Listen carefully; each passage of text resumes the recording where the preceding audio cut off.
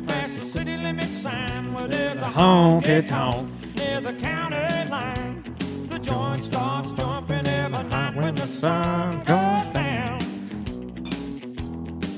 They got whiskey, women, music, and smoke. That's where all the cowboys go. Go to Boot Scoot Boogie. I feel like we should have a shot, one last toast. Pour to one out for the Ranchman's. homies. For Ranchman's, right? Gotta pour one out for the homies. It's Do we sad need times, to? man. It's sad times. Do we need? Where do we pour it though? Just pour it. Don't Pour it on the dog. pour it on the podcast equipment. Yeah, no, don't pour. We don't need to pour one out inside, but Yeah. We'll put today it is in. it's the time to pour one out for the homies, though, man. Whew. So the news just hit on. I guess it was Saturday, really. Yeah, that's been it. Ranchman's no longer. Gone The building forever. is back up for lease. 50 years, 48, whatever. but almost 50. Yes, pretty near a long 50 years time. in Calgary. That's pretty. It's was cool born in 'cause 72. they kind of like it's so iconic and Yeah, it's like preserved like the old like kind of honky tonk vibe yeah. over all these years, and I've had so many fun times in that bar. It's insane. I can't Yeah. even count. But I've sad to see lost it track go. because I was fucked up. Most Yeah, of the literally, time. like I've been drunk in that bar more places than anywhere else in my life, for sure. more than even at my own home. Well, see, it's just cool, like how well that they treated the cowboy people. Yeah, it was at such that a bar. You don't special ever get that place that way, experience hey? anywhere. Yeah, Like literally would show up, we'd never wait in a line, not even for Get a some drink free beers. hardly. Yeah, support us. They fed people at one Mhm. point, like, and they fed us too. Like they had Mhm. sandwiches after the bull busting there for 20 years. one of the best like, events in the one country. of the best events in the country. Yeah, it was. Yeah. It's a special place. I guess I don't know about. It's. I'm glad we got to experience it. For sure, yeah. Right. Yeah. I would have been sad. I'd be sad to be a kid now, not being able to go to Ranchman's. Right? Yeah, exactly. It's like And even kind of iconic with Calgary. Yeah, it would, like, even now I'll miss going when I get older because I'm sure that there would be like a phase where like I didn't go for the last couple of years, really. Well, it's I even kinda- fun. Like during Stampede, it's fun to go. Oh, It's yeah. always bumping. Such a Like that's place, like one of the right? busiest places going. What It'll are be we gonna weird. do during the Stampede now? It'll be weird, man. Man, it I kind of don't it kind of like it's weird because like the Ranchman's bull busting is like the unofficial kickoff Mhm. to the Stampede. Yeah, And you lose that part of it. Kind of like yeah. you lose Sad day. you lose 3 days of fun.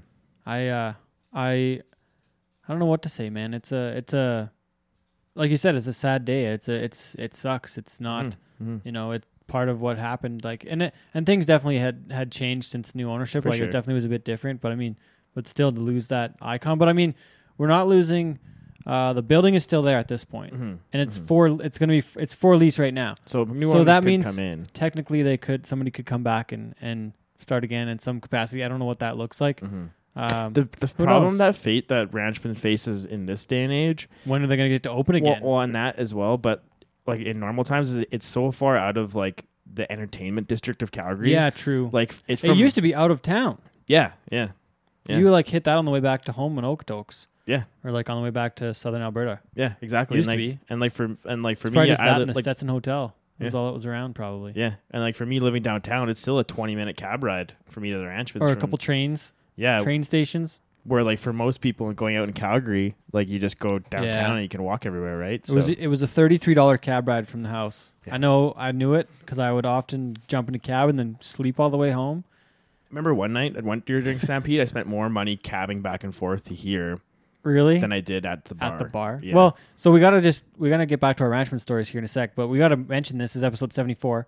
This is Cowboy Shit with Ted and Wasey. I'm Ted, he's Wasey. Yo. Thanks for listening. But we're talking Ranchmen. So Ranchmans, for those of you who don't know, those who haven't been to Calgary or the Stampede, because we do have listeners now that aren't from around here, the Ranchmans is the place to go during the Stampede. Yeah. If you don't go to the Ranchmans, it's not the real place. It's been featured in Cool Runnings in the movie with the Jamaican bobsled team. The bobsled is still there. It's part of the memorabilia is, yeah. at the bar, which have been apparently seized by the bank. We don't know what this looks like yet.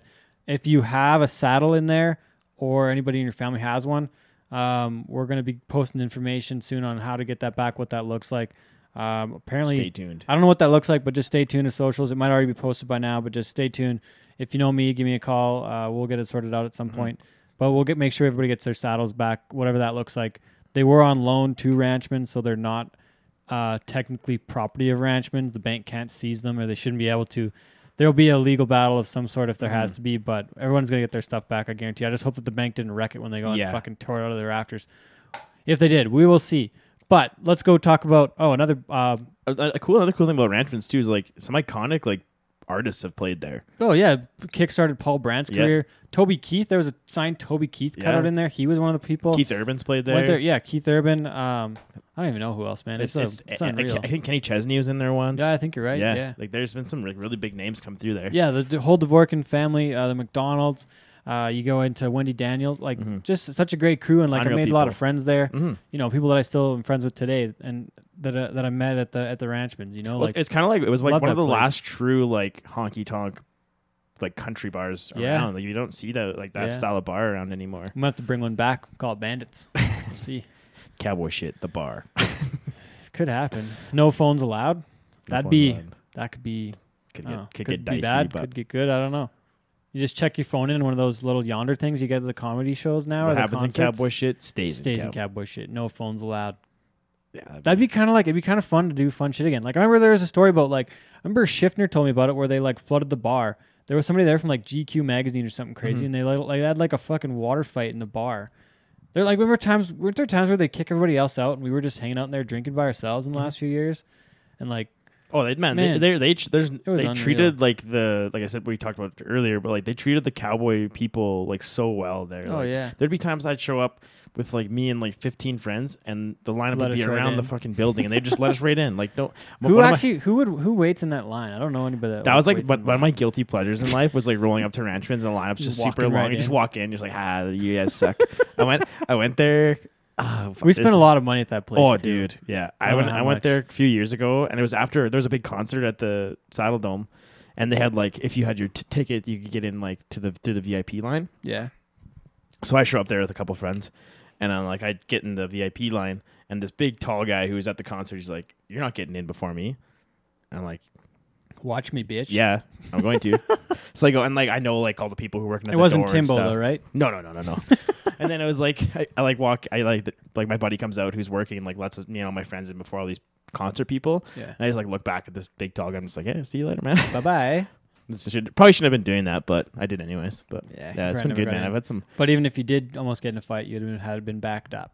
exactly. I feel like I didn't get into as many shenanigans as some folks at that place. Oh, Like, I got really messed up, and like I Mhm. remember probably my classic move was untucking people's shirts there. Mm-hmm. I remember one time I was with Junior, stand up side Junior, and we were in that Stampede competition for the like Ultimate Interns back in like 2012. I remember like later in the year, maybe like the next year, I don't know when it was, but I remember like for some stupid reason I had a dip of Copenhagen in, and then this chick that I like competed against, I had never met her before, ever before, but she just comes up and just kisses me right on the mouth.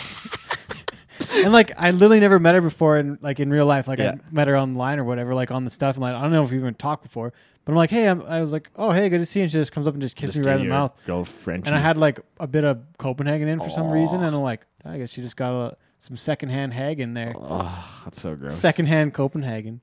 Oh, So yeah.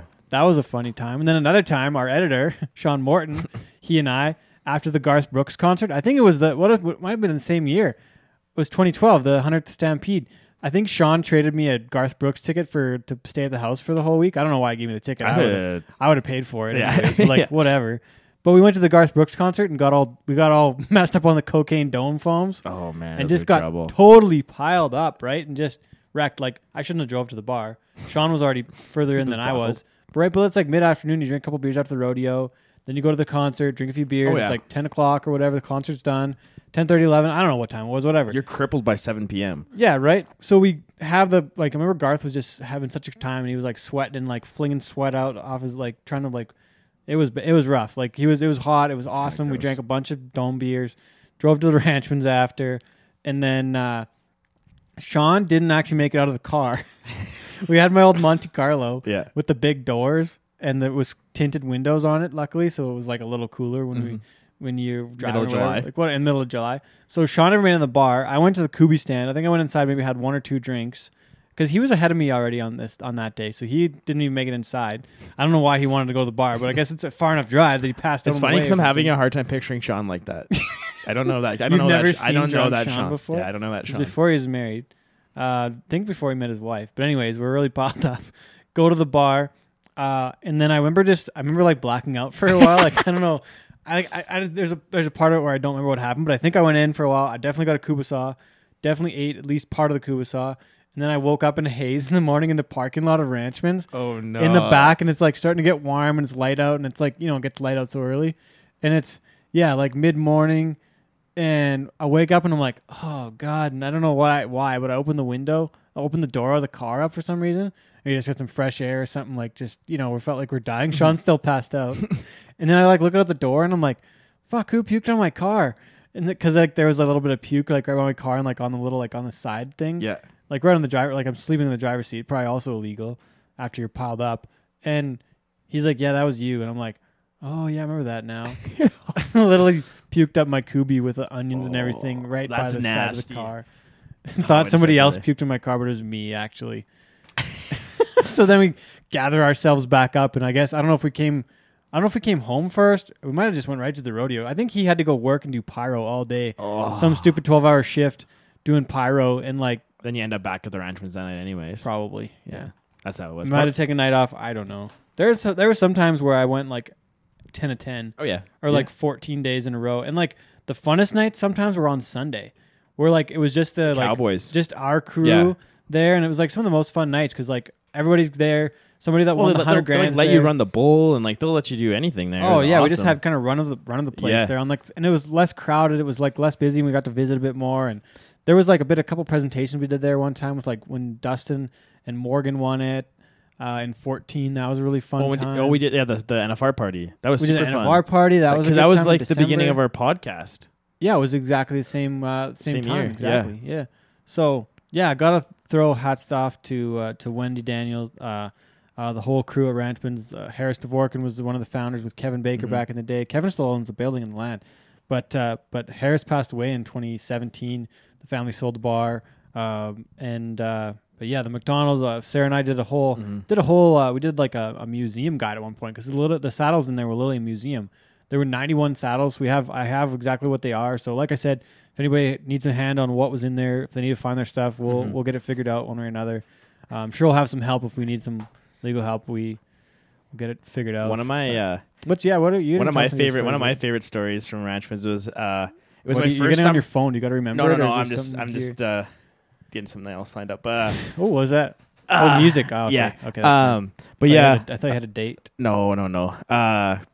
It was my Swipe first summer in Alberta, and I think I ended up staying at your place a few nights. Probably. For- How many? 'cause it was I Drink wonder how many Stampede. people we're at now. Because remember that time we counted up, we had like over 120 people. Yeah. 120 people that stayed at the house. Yeah, so Cody Floyd and I got roped into doing the pole climb. Well, and you guys. You were the coach that year. Oh, was I? Because that was how I got out of it. Probably. Yeah. I didn't have to. Yeah, you somehow convinced Cody and I to do it, and Cody and I were both kind of the similar, like scared of heights kind of guy, and like so we got like pretty drunk to do this. And literally, we're fighting like the pole climb is like a Monday. It's the Monday best Monday in the Stampede. world. It's a lot of fun. It's a little less busy again too, and like that might have been the GQ night when they had the water fight. Was a pole climb night. It's like cowboy team versus firefighters. Like, why the fuck are cowboys racing firefighters on a pole? Like Those none guys, of like us- the firefighters are every year just like on the other side drinking water and doing push-ups and Yeah, stuff, and the there's a- cowboys are just crushing beers. just getting hammered up, and man, I don't know. I was never very Yeah. good at it. I think I did it like twice. I made it up and down, but then anyway, so Yeah, Cody, didn't fall because off. they Calcutta each contestant off. Yeah, And you Cody got, like was strut your literally- stuff up there. He's the drunkest guy in Alberta. He takes his like pole climb shirt that he got, throws it into the crowd, and then so he has to go. He gets down after he sells, and he goes down and finds this lady who grabbed his shirt. I don't know She's- what they sold us for. Like it was a bit of fundraising, but like nothing happened. Like you didn't get the cowboy for the night. Really, we were all too effed up. The girls who bought me, I got them into the bar. They're from Oh, Toronto. really? Yeah, Oh, that's neat. Um, What'd they pay for you? I think like $350. Really? That's crazy. Yeah, So what happened? Anything sweet? I'm not finishing my story about Cody. It's not Okay, over sorry, yet. sorry. So Cody goes to get the shirt, and this lady's not getting. And she's like a middle-aged woman. She's not giving him his shirt back. Oh, She's no. like, "I'll give you my shirt though." So this bird takes off her like she's like an extra small size, like just a tiny lady, and Cody's a big like 6 foot like tall fellow. Yeah. So she gives him his shirt, and Cody's wearing this tiny little like plaid pink shirt around Yeah. it, this thing, and then he somehow got 2 Smithfield stickers on his nipples. I have a picture of him somewhere on my Instagram, I think. And yeah, Oh, man, man. he was the most crippled guy in all of Canada, and he somehow made it up and down the pole. That Oh day, man, pole I think climb. I remember that. It was so that funny, time man. with It was good Cody. times. Remember parts of it. What a great time, Ranchman's. Yeah, good spot.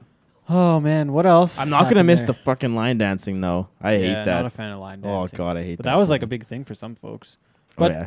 What else happened there at Ranchmans? I don't know. I think we just better, like you said, pour one out for the Ranchmans. Thanks for Thanks for the 48, memories. Well, and they 48 years of good times. Yeah, and they've given back a lot to with the the sport and everything. Like they've absolutely. helped out with the Ty Posabon Foundation. Big There's supporters. been some really cool stuff.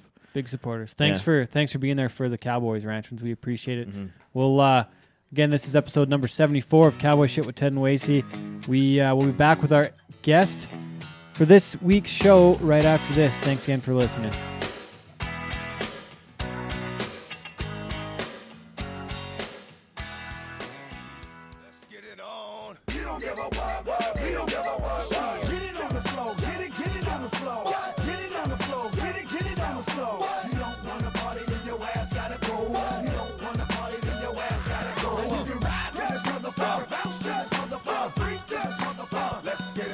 We didn't pick it, he picked it, but he's a 15-year veteran of photography, a majority of which has focused on shooting professional rodeo through the western United States, along with other major professional sports. A massive following online that sees rodeo, we know, through the images he shares daily. The co-host of the Big Lens Fast Shutter podcast, opinionated and outspoken, talented and accomplished, it has been said that he's the world's finest rodeo photographer. He joins us today from his home in the Bay Area of San Francisco. It's Matt Cohen. Matt, thanks for being on the show today. Thanks for having me, guys. That's got to be the hardest intro song for a photographer of all time. That's some, heavy shit. Can't help it. Man, and I like that you were right on it. We asked you just before we started, and you're like, yeah, DMX did it on the floor. And I was like, yeah, that song probably slaps. DMX. I thought about it a while ago. I don't know how long ago it was, but MLB started letting players pick their own music when they went from the on-deck circle to hit. Yeah. And so I shoot a lot of baseball, and I just, kind of mentally categorized the guys whose songs that I liked and the guys whose songs that I didn't like. And so I always wanted to have my own music. And so that would be your walk-up song? Absolutely. 100%. Mine would be Magic Stick by 50 Cent. It's not bad either. Okay, so I want to get into this right off the bat. You said that you shoot a lot of baseball. So who do you shoot for in the baseball world? Where do you shoot? How'd you get into it? Let's start with baseball first. Is that where you first started taking pictures, basically, or where did it start? No. So, but the good news is for me, I don't like shooting baseball at all. And so for years, if you're a professional sports photographer, certainly in the States, summer, there's, basketball ends in June, hockey ends in June, and it's basically just baseball until football starts up again. So, and there's 2 teams here. So there have been years where I shot over 100 baseball games between the Giants and the A's. And it just sucks. I just don't like it. And so looking at, somebody told me, an old veteran photographer told me once that the secret to shooting sports is getting to the point where you're good with shooting baseball. And I'm just so bored by it. And I just thought I'm never going to be able to do this for 30 years or something. So that's actually how I got into shooting rodeo, was looking for other things that I could shoot in between when hockey ended and when football started again. What sucks about baseball? Is it the length of the game, or is it access, or what sucks so much? Well, I like action. I'm not. So I shoot a lot of hockey, and there's just constant action in hockey, and you can know, okay, this guy likes to go to this side, or this team likes to carry in, this team likes to dump in. And in baseball, it's just a lot of standing around, and anything that happens is going to be out of the ordinary, because a great hitter hits 300, so he's going to not hit 70% of the time. So you're just sitting there waiting for something good to happen, waiting for a good expression on somebody's face or whatever. And basically, if you're at a baseball game and that game ends 1-0 or something like that, the picture that runs in the paper the next day is going to be of the starting pitcher or the closer or something like that. And so you just shot a 3-4 hour baseball game for one picture that's going to run in the paper. And it's not satisfying at all. It's just a lot of waiting around, and the baseball field is really big, and you can't be on the field. And you're shooting through a net for a lot of it, and it's just really not any of the kind of stuff that I like about shooting sports at all. So, yeah, I mean, I would do it. I would still be doing it if I hadn't found rodeo, but it's just not something I prefer to do. So I'm very happy that I found something else. Are you still working in hockey, and kind of where was your first exposure with that? Yeah, I mean, I've shot the Sharks for 10, 12 years, something like that. I'd get about, I don't know, on the low side, maybe 20 out of the 40-something home games, and on the high side, almost all of them. And I really enjoy hockey. Like, I grew up in Pittsburgh, so I'm a Penguins fan from way back. So I've grown up around hockey and shooting it and watching it on TV. And so that's basically right now, like, the bulk of my work is hockey during the winter and rodeo during the spring and summer. Are you working like for the Sharks, or are you like freelancing with them? It's I work for a wire service, so there's limited positions in a hockey arena, like 5 or 6 or something like that. So not every magazine or newspaper or whatever, even in the Bay Area, could send somebody to shoot it. So my pictures I shoot for a wire, so I upload them in between periods, and they go to newspapers and websites and whatever all over the place. So the good part about when I shoot other things, I don't need to be involved in any of the business kind of stuff at all. It's just I go and shoot, upload the pictures, and then other people deal with it from there. So it's whereas when I go on the road for rodeo, I could be gone for 2 months at a time or something, and I go to shoot a hockey game, and it's an hour drive, and a 3-hour game, and an hour drive home, and I'm done.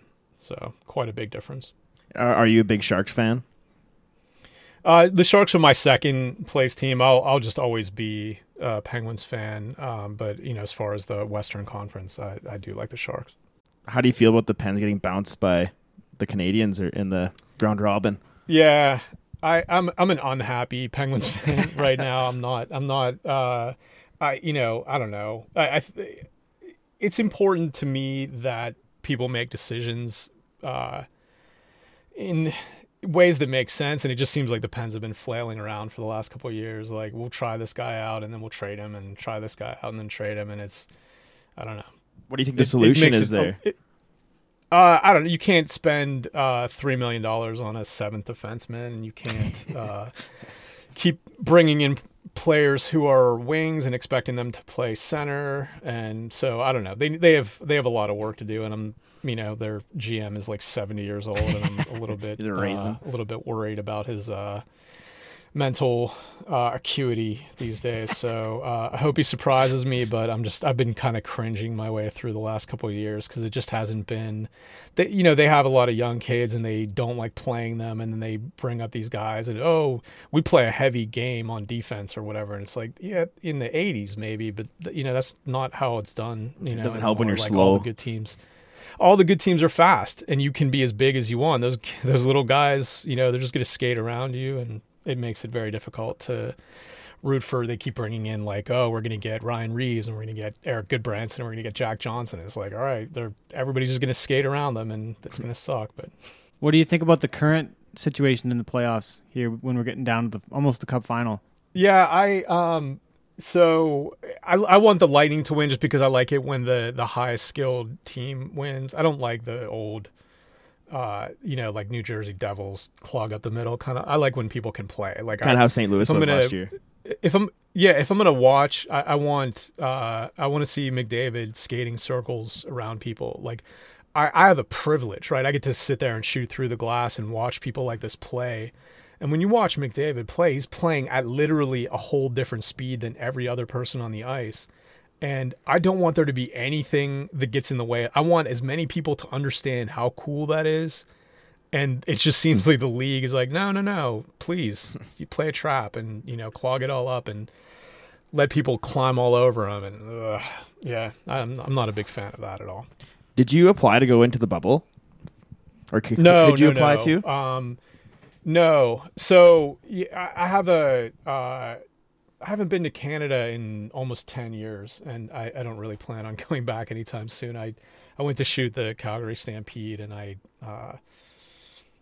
was working for a Canadian company to shoot it, and they, I guess, didn't do I thought that they had taken care of it, and they just didn't know or whatever. And so I had an interrogation, and they basically said, "We know what you're doing, but we're not going to make you go back, but don't try this again," or something. So I haven't tried to go up there at all. I do know one of the Maple Leafs team photographers and one of the other ones in the bubble, so I get reports about what's going on up there. But yeah, there's only like a very, very small handful of guys, especially now that they're all in one city. Like, I would be surprised if there are more than like 3 people shooting that game.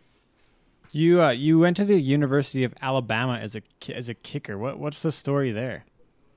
Yeah, I grew up playing soccer, and I guess I didn't really realize it at the time, but I guess my dad just didn't really want to pay for college, and I wasn't big enough to get a soccer scholarship. And I can still just murder a ball kicking it. So I forget exactly how I played soccer and football for a year, and then I just went to all football, and the team I was on won the state championship my sophomore year. So all of the college scouts who were there to see the seniors saw this like 5 foot tall, 100-pound kid, just like crushing the ball. And so I was on all these schools' radar from when I was 15 years old. And that was how I was going to go to college. And in the middle of all of that, I just realized that I'm not the kind of person that can be on a team with like 150 football players. Like in high school it was fine because they were just my friends or whatever, but when you go to a major Division I school like that, the players are not regular students. They all have tutors, and they all eat separately, and they live in a separate dorm, and it's all about football. And I went to college to get wasted, and I did not go to like sit in meetings and eat. I forget. They were trying to make me eat like 4,000 calories a day or something like that. It was insane. They wanted me to gain like all this weight. We had the strength and conditioning coach was because our head coach was Gene Stallings, who had recently been with the Phoenix Cardinals. They were Phoenix Cardinals at the time. And he brought his strength and conditioning coach. So we had an NFL strength and conditioning coach, and I was 17 years old, something like that. And I was like, I cannot eat this much. I cannot lift this much. Like, what are you people trying to, I'm a kicker. What are you doing to me? But, you don't get to make the rules in that situation. So I messed up my back really badly doing squats, and ended up just like a regular student at Alabama, like, getting medically redshirted and not being with the team and just having to do rehab and whatever. And it was like not good. So I left there and went to Penn State and played soccer after that.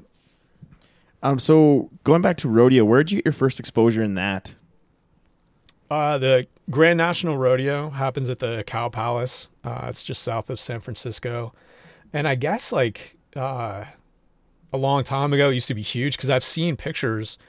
It's a big old barn. Mm-hmm. It was where the Sharks played before their arena was built. So it can hold a lot of people. And I've seen old pictures where this thing was full of cigarette smoke and 100% full of people, right? Dang. And in old school, like real huge cowboy hats, like just crazy times, right? Think about a rodeo in San Francisco. It's bound to be pretty crazy. Mm-hmm. It was like one of the premier final events of the year for a really long time, the Cow Palace. And like Alan Jordan was like, 97 on Oscar there one time, I think? Or Isn't that where that tornado bull or whatever got rode to? Might have been. There's like an iconic photo of, I think it's Freckles Brown on him or something at the Cow Palace, could be. Like, it's a pretty iconic rodeo in the country. Yeah. Yeah. And you can see why. Like, the building is, it's really crazy looking and like unique. And so I was out, just doing the most California thing you can do, which is riding a mountain bike around San Francisco Bay. And I stopped to get a juice, and at the juice place was a poster for the Grand National Rodeo. And this was pretty early on in my career, and it was at the point where I don't know. Like these days, I can pretty much shoot whatever I want. I can, just like 2 or 3 emails and, oh yeah, no problem or whatever. But back then it was incredibly difficult for me to shoot anything. So I was shooting roller derby and high school sports and, press conference, like anything anybody would hire me to shoot, I would shoot. And so I saw this sign, and it said, the thing that got me the most interested about it was that it was 8 days long. And I thought, well, this is cool because it was really only a few miles away from where I lived. And even if I was really bad the first night, I was pretty confident that I could get good by the 8th night. And so, yeah, I just, the website that I've been shooting for at that time, I got them to assign me to it. And they were like, we're not going to cover this thing for 8 days. Like we'll write it up and we'll run your pictures. But that's it. And I said, well, what if I just went back on my own time? Could I shoot the rest of it? If you have the credential and they don't care, then we don't care. So I went back all the other nights to shoot it.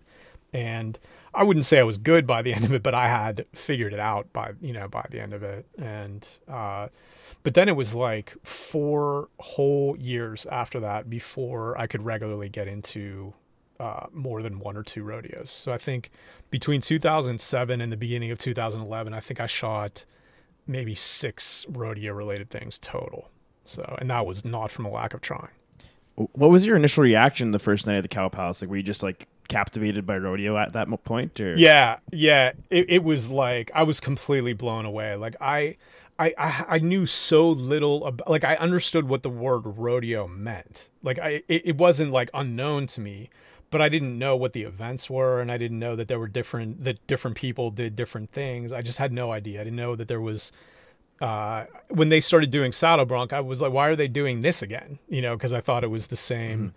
And it was only like well after I started looking at the pictures and noticing, some of these people aren't using a saddle. Right. So yeah, I was completely blown away. And back at that time, and this spoiled me forever, but when I first started shooting the Grand National, Bob Tallman was the announcer there. And so that was rodeo for 4 years, right? Almost every rodeo that I went to, he was the announcer to. And so I was completely blown away by like the stories that he was telling and how he was explaining the action. And then just watching how much chaos there was and then trying to figure out like how they got the bull out of the arena and because I didn't understand that this was all a choreographed kind of thing, that everybody knew their job and could do it. It all looked like chaos to me. And I was like, wow, I can't believe this ended in 2 hours. It seemed like they would spend 2 hours trying to get some of these animals out of there. So it was really crazy. And I remember, I think I bought about $2,000 worth of gear in between the second night and the third night because it's super dark in the Cow Palace. And once I figured out the timing of it and like where to be and how to shoot and everything, I realized, I'm going to need some better gear than this. So I bought a couple of lenses and really went all in on that because it was something that I was shooting a lot of baseball at that point, a lot of high school sports, not a whole lot of action in any of these things. And so being able to shoot something like that and getting 8 perfs in 8 days or 7 perfs in 8 days or something was great experience, like all at once, like just figure all this out as quickly as you possibly can. And I thought, oh yeah, this would be great. After this week, I'll be able to go to bigger rodeos and try to find some better light or whatever. And it was like literally 4 more years until I was able to go places. So where was that next one? And what was that next event like? The next one was Red Bluff, and it was in the middle there. Red Bluff was one of the first rodeos that started letting me in. They had kind of a local kind of, her name's Tanya. She's like a real estate agent, and she was the media contact there at the time. And she had like a really expansive view of who to let in. Like she didn't want to just have the local paper and, regular rodeo people. And so she let a bunch of other people in who wouldn't have normally been there otherwise. And I remember it was really crazy because they were like, okay, well, you can't go out in the arena. So they set up this platform, and the platform, I was like, I'm not shooting from here. This isn't going to do me any good at all. So I was behind the chutes, and they were looking over my shoulder as I was looking through the pictures that I was getting, and they were calling other people over to look over my shoulder also, like thinking I wasn't going to notice all this stuff was going on. And I said, I'll show you guys after. Don't worry about it. I remember it was like a week after, and I sent my pictures up there. Oh yeah, go ahead, use them for whatever you want. And it was then that it was like, oh yeah, so you're coming back next year. And so that was the first time that I knew, okay, I'm gonna have a whole year to plan for this. And so I learned as much about rodeo as I could. And I think the only thing that I shot in between the Red Bluff and the next Red Bluff was the Grand National. So it was like I was still only getting like 1 or 2 chances a year. But through shooting Red Bluff, I definitely met more people and got my name out there a lot more. And that's what kind of,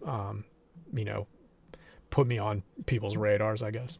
That Red Bluff is a Brownie rodeo, but you would have met the Rossers in San Fran, correct? It's actually a Rosser. Oh, it is too. Yeah, Rosser. I mean, they both bring stock there, but it's a Rosser rodeo. But yeah, Okay. I did meet John Growney there for the first time, and that was a pretty hilarious conversation. I'm sitting there in a baseball cap shooting from the stands during slack, and John rides his horse over and gives you that look. What do you are you lost or something? And we ended up having a really good conversation about media and how the just how social media was in its infancy then, and people didn't really understand. And I was trying to explain to him how many more people you could reach than just putting an ad in a paper or something like that. And I look back at that going, wow, I didn't even know what I was talking about back then. It was just such a different time when, things weren't so connected and people didn't really know. Like back then I was posting pictures just like I'm posting now, but all of my fans were from like Red Bluff and Northern California.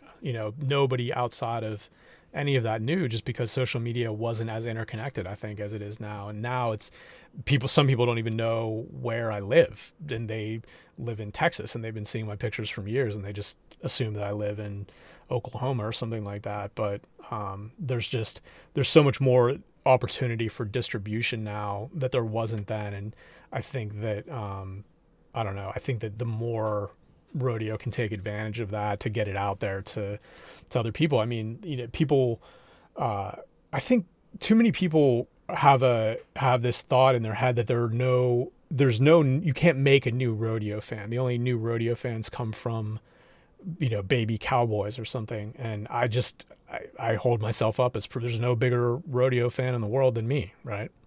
I didn't come from this. I didn't even know, I'd never been inside a rodeo until I was 32 years old or something like that. So, I think that we should be doing more, getting it out there.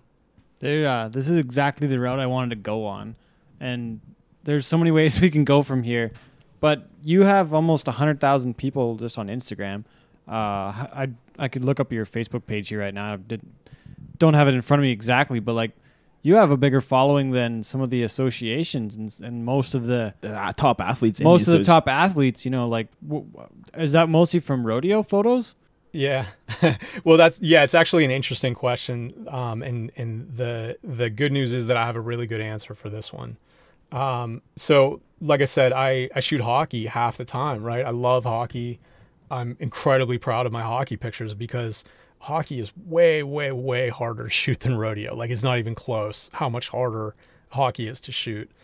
So, I go and I shoot a hockey game. I get to shoot some of the best athletes in the whole world, an hour or whatever away from my house. And I make these pictures and I come home and I'll put up 10 pictures from a Sharks Oilers game or whatever. And there's a couple of McDavid and, Clefbaum and whoever else. And, I get, I don't know, a tenth of the number of likes at a normal picture, and I get 200 people unfollowing me. So really? If the answer to are 100,000 people following me for rodeo, yes, they absolutely are. That's wild. So I think one comment I have to make about the photos in the different sports is with hockey, there's only so many variations of what can happen. Same thing with baseball, where with rodeo, it's so much more unpredictable, and there's so many more athletic movements that can happen between the animal and the athletes. It creates a lot more variation in your photos too, doesn't it? So to a certain extent, I would agree. I don't want to, I don't want to like pick nits about it, but I guess what I would say to that is look at better hockey pictures. Yeah, fair because enough. there are people like this is something that I don't know. I look at this and I don't know why I'm not mad about this, but I'm not, and I'm really I couldn't be happier about it. But so you guys mentioned my podcast at the beginning of this. I've been doing it for I think 9 years, something like that, and I do it with a guy who shoots soccer in Europe. And we have a student who started with us who was, sub replacement level, right? Like you could pretty much find any pro photographer, send them out there, and that person would get better pictures than this guy. And he stuck with us for, I don't know, 2 years, 3 years, something like that. And now he is the number 2 at the Toronto Maple Leafs. Oh, wow. So, that I take that as, it's annoying to me because, this dude has been doing it for a third of as long as I have and has a significantly better gig than I do. So when you're a team photographer and you get to follow these guys around and you get to go from the locker room through, the ramp that they go to get to the, past the trophy case and past the blue painted walls with the Maple Leafs logo on it and the, whatever else, you have all these opportunities to get really cool pictures. And that's in anything, right? So I wouldn't say, like, it depends on what you're trying to do. If you're just trying to go out there and cover a rodeo and cover a hockey game, you can do either one of them, like as well or not. But if you're trying to get like pictures that are like, I judge pictures based on whether they're going to stop somebody from scrolling or not, right? And to get somebody to stop scrolling on a rodeo picture is just, I don't know, take my word on it. It's way, way easier. Not just in my following. It's just, there's more variations in lighting and background. And like you were saying, the interactions between the rider and the athlete. So it's easier to make top level kind of pictures in rodeo than it is in hockey. But if you're talking about like what is the ceiling for a rodeo picture versus what is the ceiling for a hockey picture, I would argue that they're exactly the same. Okay. I want to go on to the controversy side of things a little bit. We got to get into that. But let's talk more about your path into the rodeo side of things and how they were very curious when you were in Red Bluff maybe, but you had a great conversation with John Growney, who's one of the nicest guys and like kind of a visionary in our sport, I want to say, between what he did with Lane and Red Rock back then in Red Bluff in the late 80s. But there's so many... Let's recognize John Growney's ability to have a conversation about media with Matt Cohen in 2010. Yeah, before it was. I don't want to take away from Lane Frost's accomplishments or anything like that, but I would say that that's on par as far as John Growney's accomplishments go. Oh yeah. Having that conversation with me, like not knowing, what I do or whatever, and being able to sit in there and listen to what I've said and like be able to evaluate it and say, oh yeah, well here's why they don't do this, or here's why they do this, or something like that. And really, John and Cotton and Reno are some of the very, very few people who do actually stop and say, this is why we do something like this, instead of, no, what are you talking about? And sometimes there's a good reason why they do things that way. And sometimes they are operating under a misconception of something. And through that kind of communication, you can get to better results. But, if you're not having that conversation, if you're John Growney and you ride around the arena and you see somebody shooting rodeo with a big lens and wearing a baseball cap backwards or something like that, how many stock contractors are rolling their eyes and continuing to ride along, right? Instead of stopping and saying, what brings you to Red Bluff? You don't look like you're from here, right? Mm-hmm. So I think that I think that goes back to what we were talking about, expanding rodeo versus just speaking to people who happen to be born into cowboy families. And I think that, I don't know, I prefer John's way of doing it than a lot of other people's. Well, and John and the Rossers are some of the only people anywhere besides, there's not very many. They're the Smith, Harper, and Morgan, that crew. I remember Rory Lemmel telling me about them producing rodeos, but they're some of the only folks that actually produce their own events, from the ticket sales to the stock to the announcers, music. They're some of the only folks that actually produce rodeos for a living in the world, and they actually have a plan. Yeah, the PRCA doesn't produce any it's- rodeos. They don't know what the fuck Right. they're doing. Right. Pardon my French. It's but- funny. It's funny that you mentioned that, because there should be a bigger distinction made between stock contractor and producer. Yeah. But that's, I don't know what weight that should carry or whatever. That's not really my area. But I think if you're talking about what do people actually do, the people who produce rodeos do other things than the people who just haul stock. So I think there should be, I don't know, a little bit more of a distinction there, I guess.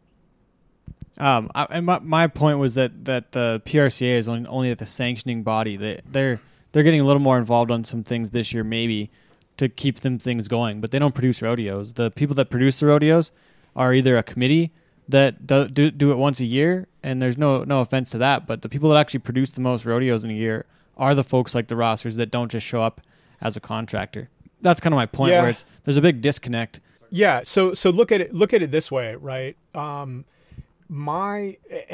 been, this isn't new. I've said this on other podcasts. I'm not going to take a whole lot of time saying it here, but the structure of the PRCA is counterproductive to what's good for rodeo. And people can call me controversial, whatever, for saying that. That to me, that's as plain as day, right? When you have, let's look at the NFL or the MLB or whatever, and you have the owners and the players.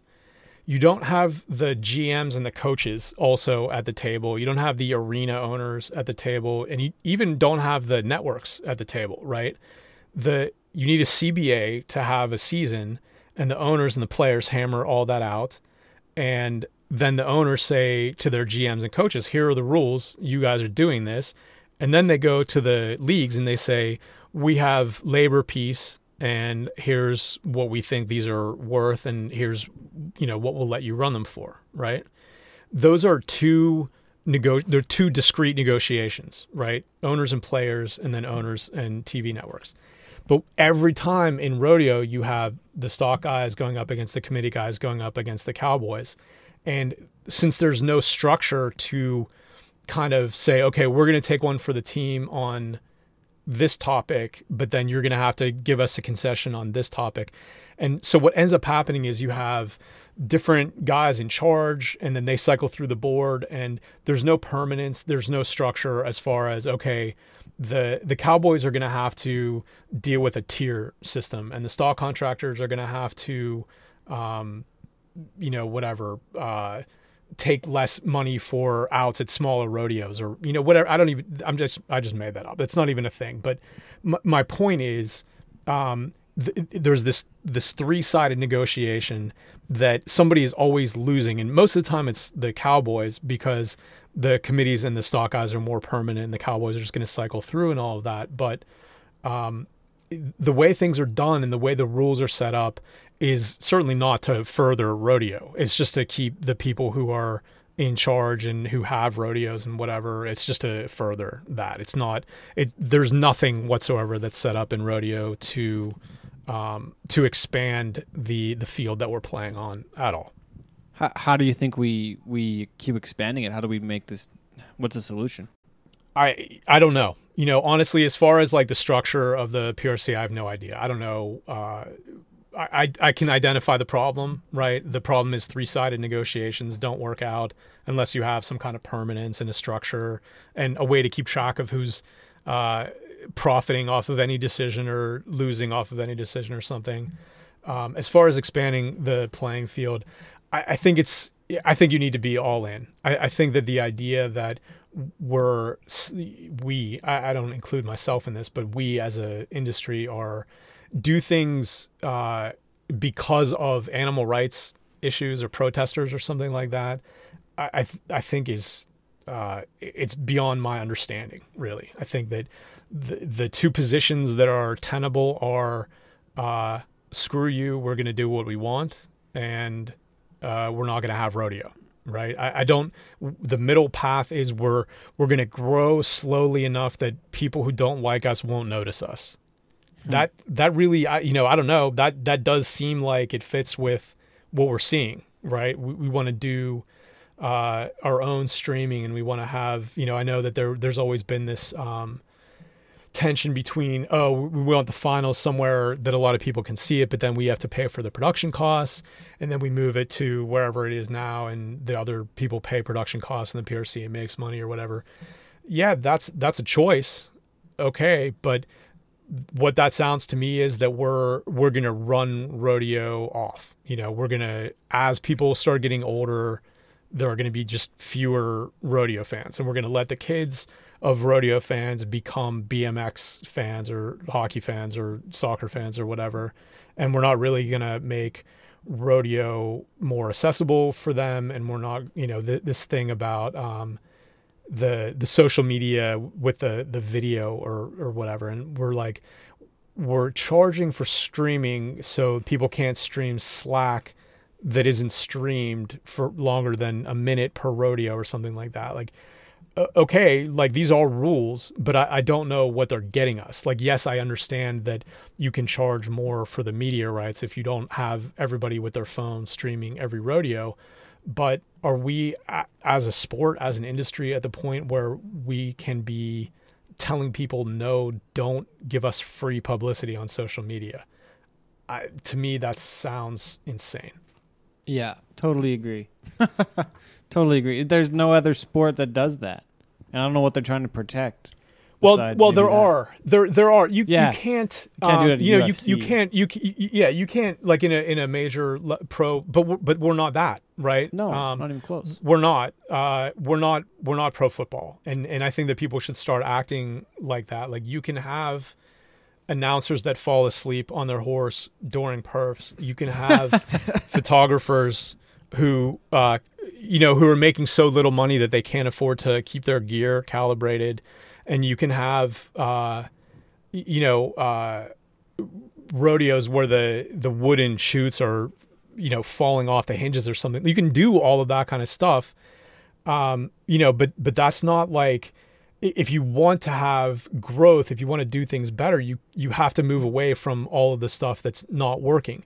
And, if it was working and if rodeo was a major sport or something, then you could say, okay, we don't need your input. We're doing just fine. But what I'm saying is we need to have better media relations. We need to have better social media, not just the policies, but we need to be, as an industry, everybody needs to be using social media better.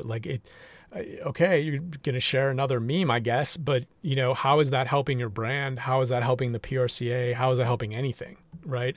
So these things are the kind of things where I would expect people who are in an industry where, I don't know, for me, I'm way more worried about finding out that one of my rodeos that got canceled this year isn't ever going to come back. Right. I'm way more worried about something like that than I am hopeful that there's going to be a new rodeo somewhere.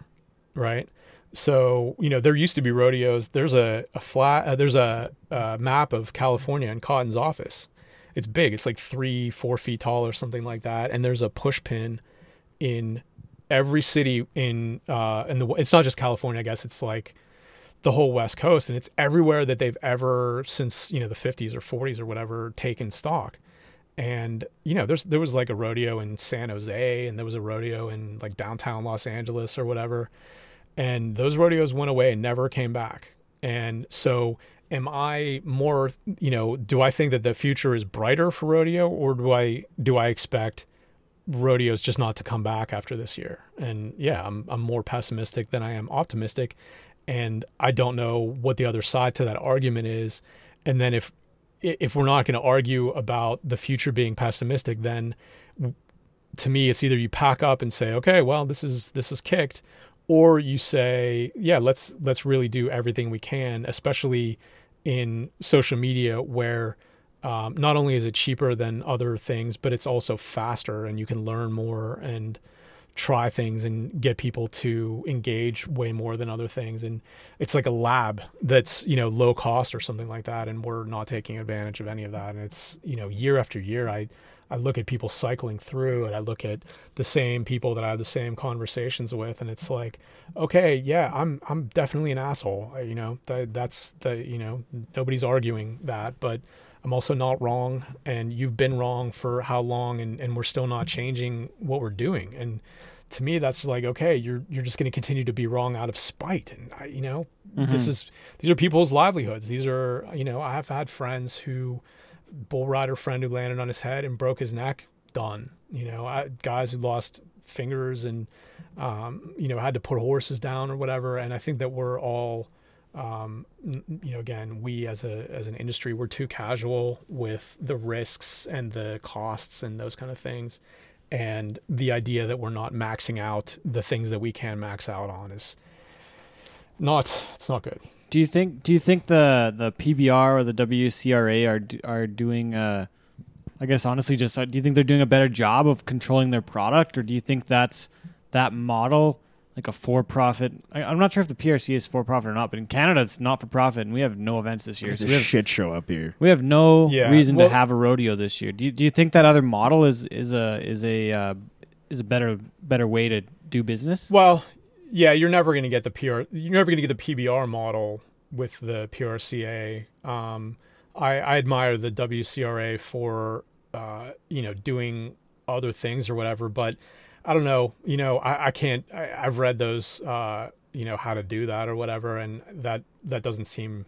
I can't follow it, so I'm not sure that that's really the model either. Like I said, I don't really have a good understanding of this because I don't have access to the kind of information that anybody would need to make decisions on this. But I think the problem is that the people that would have access to this don't know what they're doing, and it makes it really difficult. I just I look at some of the decisions that get made and some of the ones that get kicked down the road or something like that. And, like it just doesn't make any sense. Like none of this makes any sense to me. And, I think that, and I've done it to myself. I think, people don't like the people who have been on the receiving end of my opinions, feel that they don't need to engage anymore or something like that because, the damage is done or something. But, it's still years later and we're still swimming around in the same circle. And, I would just like to see, like maybe it's just something radical, like, just instead of having like a set number of people on the board from X, Y, and Z or whatever, we're voting from everybody, and we're having people that actually know something about something doing it. Like my question is, I'm not going to try to get into what the contestants need or want. I don't even understand how added money works, right? So why would I get into something like that? What I'm talking about is social media. There are people definitely in the world who know more about social media than I do, but there's not anybody in rodeo that knows more than social media than I do. And let's say that, okay, maybe I'm overestimating my own knowledge. And let's say that I'm not number one as far as knowledge and experience in social media, even though show me, you were talking about the people that have more followers than I do. You know what those people have in common? Those guys are the ones that get their names called out on television, right? That's how you get more followers. I don't have that, right? Bob Tallman shouts me out once in a while, but that's really about it as far as that goes. I built 100,000 followers based on my pictures and my knowledge of what people respond to. So if we're going to have conversations about what to do with social media, and we're going to, as an association, hire people to run our social media, that social media should be improving over time. It should be, I'm not just talking about like adding clicks or followers or something like that, but I'm talking about driving business and getting people interested and bringing people in and, distributing high quality clips in a presentable way or something like that. And when I see years go by while that's not happening, while they're not doing it right, and I say, okay, well, who's going to make this decision? Somebody, I don't know if they've got fired or left earlier this year. and it was, you know, not public or whatever, but it was like, oh yeah, we're looking for a new social media person. Okay, who's doing those interviews? Who's setting the strategy that decides what the candidate pool is even going to look like, right? Are we looking for somebody who is a marketer who knows a little bit about social media? Are we looking at hiring a TikTok tween to make memes all day or whatever? Like, that's fine, but we should be, as an association, there should be like a discussion about what we need and what we can do with the resources that we have. And when I look at the board and when I look at the leadership or whatever, I see exactly 0 people who know anything whatsoever about social media. Prove me wrong. You know, pull up the page, right? It's everybody who's on the board and everybody who's in the leadership is on there, and not one of those people knows anything at all about social media, period. They're the ones that are hiring people, and then they're the ones that are supervising people. And then, you know, somebody texted me the other day that there's like the same video of a bull rider posted twice, and one of them was like centered and one of them wasn't centered, and they were posted back to back. And this is the association, right? This is the rodeo association, and they can't hire somebody who can run a phone to record the video, and then they can't hire somebody who can tell the difference between what they're posting and what they're not posting. Or like, this isn't good. And so people can get mad at me. I'm going to hear about it, right? Like, not me personally, my friends, the Rossers, are going to hear about it, right? Because that's what people do. They don't want to talk to me because then they have to confront this. Yeah. They call my friends and they say, why don't you get him under control? Yeah, yeah, exactly.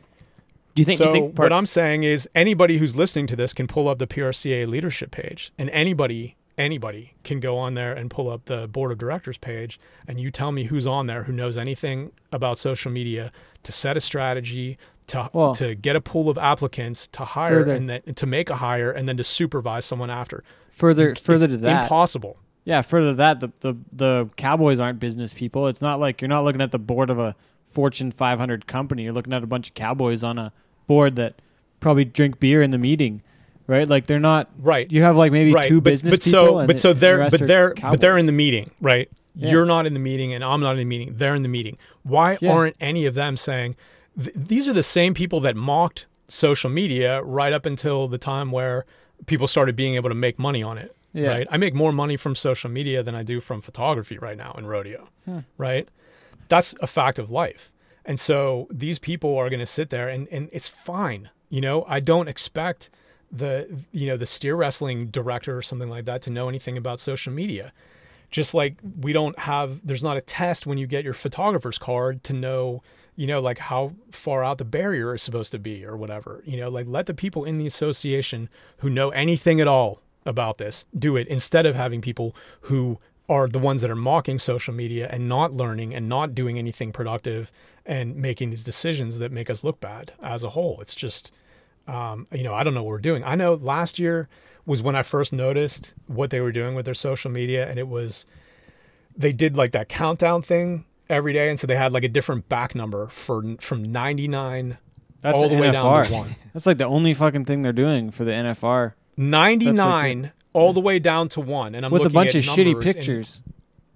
It's unbelievable to me, and that's like this. That's been the strategy for I don't even know 10 years how long since social media began. But I mean, but this is like this is the extent of their ideas are, and you know, but no, we're not going to listen to people who have proven success. I had 6 million impressions on my pictures in August. I had 1.2 million individual people looking at my pictures in August. You think I don't know what I'm doing here? I know what I'm doing, right? Mm-hmm. Do you think part of the solution would be like employing somebody who knows like both sides of the coin, like knows the sport in and out, but then it can also handle the social media end of it? I think that's a big problem. I think the both sides of it has been a disaster for the PRCA. I think that you don't need one person to be able to translate, you know, like, we were talking about this before. My wife does something with software. She's like a software engineer or something like that. I have no idea what she does, right? She has to go between the company that she works for's clients and the engineering team. And her job is to listen in plain English to what her clients are telling her and translate into code to the engineers what they need to be doing, right? There's not one person who they hire as an engineer who talks to the clients and who writes the code.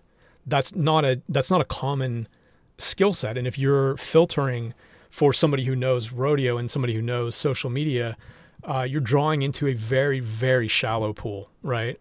And who are we talking about? Me. And, there are other, I'm not saying I'm the only person, but I am in it and they're not listening to me. And so who else are they going to listen to? Right. They don't even want to work with you hardly, right? Like you're an outlaw. Like you don't even do you even have a card? Or are you working for the committees? I do. Now? No. I have a card, but the card has nothing to do with working with them. They need a marketer, right? They need somebody who understands marketing, and then they need to translate what the PRCA needs with the channels that we need to be going through. And those channels aren't print anymore, and they're probably not 30-second ads during streaming of rodeos. I'm sorry to say. I don't really see that being not to their own the contestants. answer. Like who else is watching the Cowboy channel? Like I'm sorry to bust their balls, but like you went from ESPN back in the day to CBS Sports, and now you're on the Cowboy channel. Like I know I'm crapping on the Cowboy channel a little bit here, but like seriously, it's a much smaller pool than being on every having a chance to be in every sports bar in the country, and now you're on the Cowboy channel, which is in I don't know how many homes, but it's not right. The Well, same impact. To be fair, it was there is like a credible strategy there, right? Like we saw it, and I was, believe me, one of the people that was making fun of them for getting pushed back because of basketball games or something like that.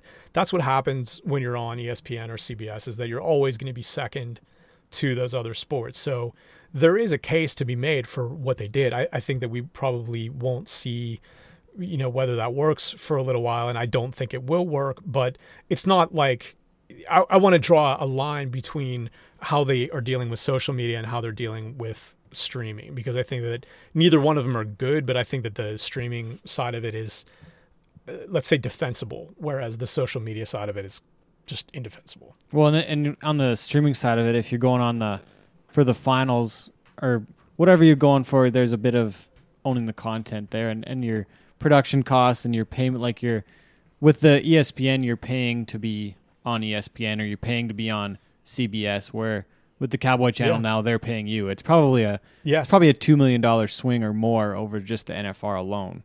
So it is a considerable cost. Yeah, which is why it's defensible, right? So we just have to see. It comes out to, I guess, how well have they promoted it? How many people have they signed up? I don't know. I don't think those numbers are going to be made. Nobody's ever going to tell public, us. I was like, do you think like centering around the Cowboy Network, does that restrict rodeo from potentially growing outside of that inner circle, like we were talking before? Because like you have to go out of your way to get the Cowboy channel on your cable package, whereas if you had CBS Sports, you could stumble upon a rodeo or something. I don't know, and I'll say this a lot. I don't really want to get too far into the weeds on things that I'm not an expert in, so I just don't know. To me, I'm sure that in the 30 years before I stumbled into a rodeo, I flipped by it on TV or something. Maybe I just wasn't noticing, or maybe I wasn't paying attention, or maybe the way rodeo is shot on TV didn't appeal to me. Believe me, the production values on other sports are higher than they are in rodeo, right? Even whatever they're going to do for the NFR, I think it's safe to say that they're spending way more money on production values in other sports. And so my point is that if rodeo isn't going to be visually pleasing on TV, then maybe we need to get people hooked in ways that are more visually pleasing, like through pictures, right? Maybe it's getting stories written about them. There are part of marketing is PR, right? And part of PR is getting stories about the people that you're responsible for in other venues, right? So I would like to see, like, I remember a couple of years ago, there was that guy, I forget what his name is, but he followed the Wright family around and wrote a John book. Branch. John Branch. Yeah. So he, and then what was the other thing there was another, Baskets. There was that rodeo clown show with or Zach something like that. Galifianakis. Yeah. And so I look at like pop culture things or something, and I look at, and the movie, the PBR, the Longest Ride. which I worked on and can't remember the name of. These things are hooks, right? They're like, when I'm thinking, like, I haven't shot, right? I shot 7 days of rodeo or something like that this year. Most of what I've had to shoot is pictures from either pictures that I posted before, or pictures that I'd forgotten, never noticed or whatever, and I'm just putting those up. And so I rarely just put up a picture and be like, oh yeah, here's this random picture or something like that, because in news you have a peg or a hook, right? You need something to say, this is why we're writing about this is why we're talking about this is why we're debating this subject or whatever. And when you have a show, a movie, I know they're doing it a little bit with Yellowstone now, but you have to, like other sports, like when hockey is depicted in something or whatever, you better believe that the NHL social media accounts have something ready to go to capitalize on fans of whatever that is, saying, oh yeah, I never watched an NHL game. Let me go to the NHL's Instagram and see what that's all about. And then when they get there, they have content that's ready to go for for those people. Like, here, if you like this movie that was about hockey, here are some players that are like that guy that was in that movie or something, right? These are all just basics, but that's the point of it, is you have to take those pegs when you get a chance. If there's rodeo being talked about in the popular culture, in the conversation, then you have to be out there baiting those hooks and pulling people into rodeo, and nobody in rodeo is thinking at that level at all. And so we just watch opportunities like that just go away, just, every single time they come up. And maybe this Yellowstone thing, maybe that's a popular enough show or something that they'll find something there. But I don't know. I don't know. Do you think if like taking an approach similar to like House of Highlights would help get better exposure into like pop culture or like the mainstream for rodeo? I think it's, I think that the best thing about rodeo is how American, no offense to you guys. It's just like, if you showed a picture of a rodeo guy getting ready to throw a rope or something like that, and you showed it to any given set of people who came off the street, the word American is definitely going to come out of their mouths, right? Like there's no question about it. Like maybe not first. Maybe they'll say cowboy first. Maybe they'll say rope or something, or cow or horse or something like that. But they're going to get to American pretty quickly, right? Certainly before they run out of breath. And so to me, I think that, I'm sure there's research for this somewhere, but if you ask people even today, how many people want to grow up and be a cowboy versus how many people want to grow up and be like a professional baseball player or something, I'm guessing that there's still way more people that when they're like 4 years old or something like that say they want to be a cowboy. Even like city people or whatever. Like, I'm sure that I went through a cowboy phase, right? I remember I had like a Cap you're 6 gun or something, Yeah. So anyway, my point is that like there's more to rodeo than rodeo, right? There's the West. There are, you don't have to sell it straight up as, oh, here's Trevor Brazil and he's won 20 world titles, and that doesn't mean anything to people who don't understand what a world title is in rodeo, right? But if you say like, this guy's been at the top of his sport for 20 years and here's his family and here's how he trains his horses or whatever, and this is a lot of what we were trying to do at the Cowboy Journal, was get beyond just the scores and the times. Like, I don't know about you guys, but for me, like one of my biggest pet peeves is when I go to a rodeo and the announcer is talking about one of the, they'll be like, oh yeah, they were 90 points on this bull at Denver or whatever. And it's like, I don't care. Yeah. Who gives a shit? One That's a good person point. cares, That's a good point. right? It's so true, That's but a it's scary, it's a scary bull. Nobody in the crowd is, there's not like some bulls at the rodeo that people would be like, I'm going to get on that one, and then a whole set where people aren't, right? You don't need to make a distinction between how good the bull is. Everybody in the stands knows that bull means business, that he outweighs the cowboy by, 2,000 pounds or whatever. I don't need to hear about Houston. I don't need to hear about, the 91 points. I don't need to hear about, even like that cowboy scores from his last rodeo, or like, was he the cowboy of the month or something like that? I want to hear, and to their credit, the magazine, the PSN has been doing a pretty decent job. Like, I've read that one of the bareback guys has been driving an Uber, and Eric Rogers has been driving a tow truck or whatever. Like, I like those stories, right? And those are the kind of stories that can bring in people who don't understand rodeo action, because it's like, oh yeah, this guy's a professional athlete and he's won hundreds of thousands of dollars doing this. He's been literally at the top of his whole industry, but he doesn't have a contract like the NFL guys, and so he doesn't have a choice. And so he either rodeos or he drives a tow truck, right? And this is a great athlete. This is somebody who, can do things with a rope that very, very few people can do. And he's driving a tow truck right now. And so there are, obviously not just negative stories like that, but there are positive ones too. I want to know more about these people, and that's how you get people interested in rodeo. I don't think flipping around the channel and ending up on ESPN and seeing the bareback riding at the NFR with all of the fireworks smoke that they insist on lighting off in there every year, that's not visually pleasing like, I'm sorry that to bring aesthetics into this or whatever, but hey, guess what I do for a living, right? I want to see like good lighting. I want to see good camera angles. I want to see good slow motion. And if I'm seeing yellow lighting and blue fireworks smoke, and I'm shooting camera lenses from 200 yards away through all of that, it doesn't look good. And I'm not going to gamble a whole lot that that's going to be somebody's, the hook that gets them into rodeo. So, I'm looking at other ways to do that. And I think that social media is the way that you can both show people how cool this is, and you can tell their stories.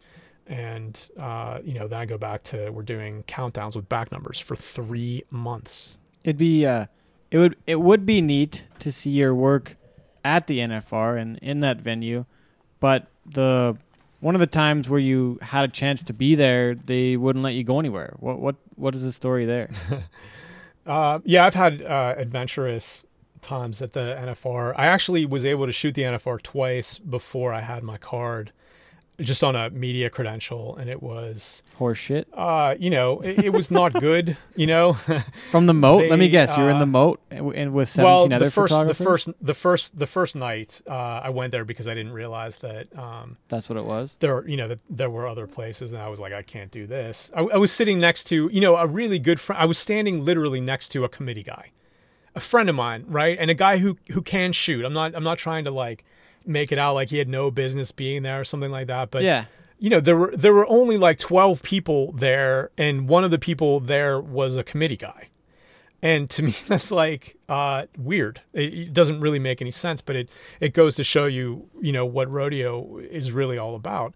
So yeah, so the 2 times that I went just on a media credential, I didn't really have any problems per se. It just wasn't. I was shooting from the stands a lot, like with a long lens, shooting down on top, and you can get some decent pictures. But like not even that, allowed but to do that, really, right? Didn't they give you shit for that or try to kick you out? Well, right. Well, my whole time in the PRCA has been marked by either starting to enforce rules that were never enforced or making up all new rules, to deal with me. Like the Matt Cohen bylaw? So, yeah. Well, I mean, the whole way that people get their cards is because of me, right? It used to you used to send in 25 pictures and a check, and you got your card, and then it became, oh, no, we have to have your competition write you letters as, references or whatever. So that wasn't makes great. A lot of sense.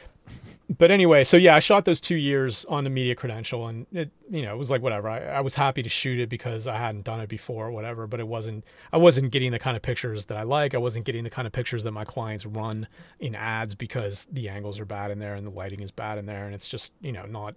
It's great if you want to watch a rodeo. I don't think anybody really wants to team rope in there, and I wouldn't want to have bucking horses going out, but that's, also me not knowing anything about any of that. But the point of it is I went back after a while, after I had my card, and I had written, Big Lens Fast Shutter is my podcast. There's also a blog. And what I'll do is write up, here's my plan for this event that I'm going to shoot at, whether it's a bike race or a hockey game or a rodeo that I've never been to before.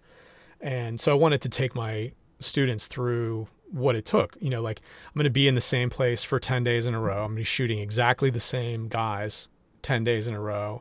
The only thing that's going to change is the stock that they're up against and the color shirt that they're wearing or whatever. So here's what I'm going to do. And so these nights I'm going to shoot straight up action. These nights I'm going to go for behind the scenes. These nights I'm going to shoot from the sunken, where the TV pit is. And so, I did this a couple months before the NFR, and one of the, old hacks decided that with that information, he was going to tell a security guard that my credential wasn't good to shoot from the stands, even though that's not against the rules. And so what happened was the security guard took the credential away from me because she was going by what somebody else told her. And the Thomas and Mack policy is that once you have your credential taken away, there's nobody or no thing that can get it back for you. So that was in 2013. A couple of years ago, I thought I had a deal to go back and shoot it again for the PRCA, and then I get there and just had to go to this humiliating meeting with what's that idiot's name who ran the NFR? Do you mean Sean Davis? Sean Davis. I had to go to a meeting with this fucking idiot, and where he told me all of the things that I wasn't gonna be able to do, and all of the things that he had heard about me online, and that I wasn't going to get away with any of my shit. And I said, I'm here to shoot a rodeo, man. What are you talking about? I had a deal, with the chief marketing officer. This has been set for months. And he was like, well, it wasn't set for me. So they gave me a list of where I could shoot from, and it wasn't anything that I wanted to deal with. And so I didn't shoot it. And I will probably never go back to the NFR. Even this year in Texas, or would you say hell no anyways, because it's kind of ridiculous that they're going? No. I have no desire to work with them at all. You've been kind of painted with the brush as like the Sean Avery of rodeo. Honestly. Oh no, Sean Avery now? Come on. Oh no, wait. Here's my argument though. That's wait. That's a low blow. No, wait. No, wait. Here's my explanation behind that. Because like people, like you do what you're doing and you have motive behind it, and you have you know why you're doing it, and you have like you're well educated on it, but people don't understand that your process and motive. How about PK Subban? No, Sean Avery for sure. No, because I hated Sean Avery so much, like I thought he was a scumbag as a player, like scumbag. But then I read his book and I listened to a few of his interviews, and he like goes through his process and his motives, and it's all like calculated and it makes sense, and it kind of it's outside the box, but people don't seem to understand that. Here's a little secret. Here's a little secret, right? And this might be hard to believe, right? But most people don't hate me. Right. The people who hate me really hate me, and they make it their life's work to make me pay for my prior transgressions. I'm not hated, like I wouldn't have 100,000 followers if I was hated, right? Most people who follow me, hate's the wrong word. Like you've been controversial over the years, for sure. I don't even know if it, honestly, I think outspoken. I think you guys said that at the beginning. And I think that's the most because I don't even think, honestly, I think the fact that I'm saying it might be controversial when you take the definition of rodeo to mean just smile and be friends with everybody or whatever. But because I don't think that's real anyway. Nobody ever fucking has an opinion in this sport, and it's kind of horseshit. We can't even speak out against the PRCA, or you're going to get your credential removed, right? Yeah.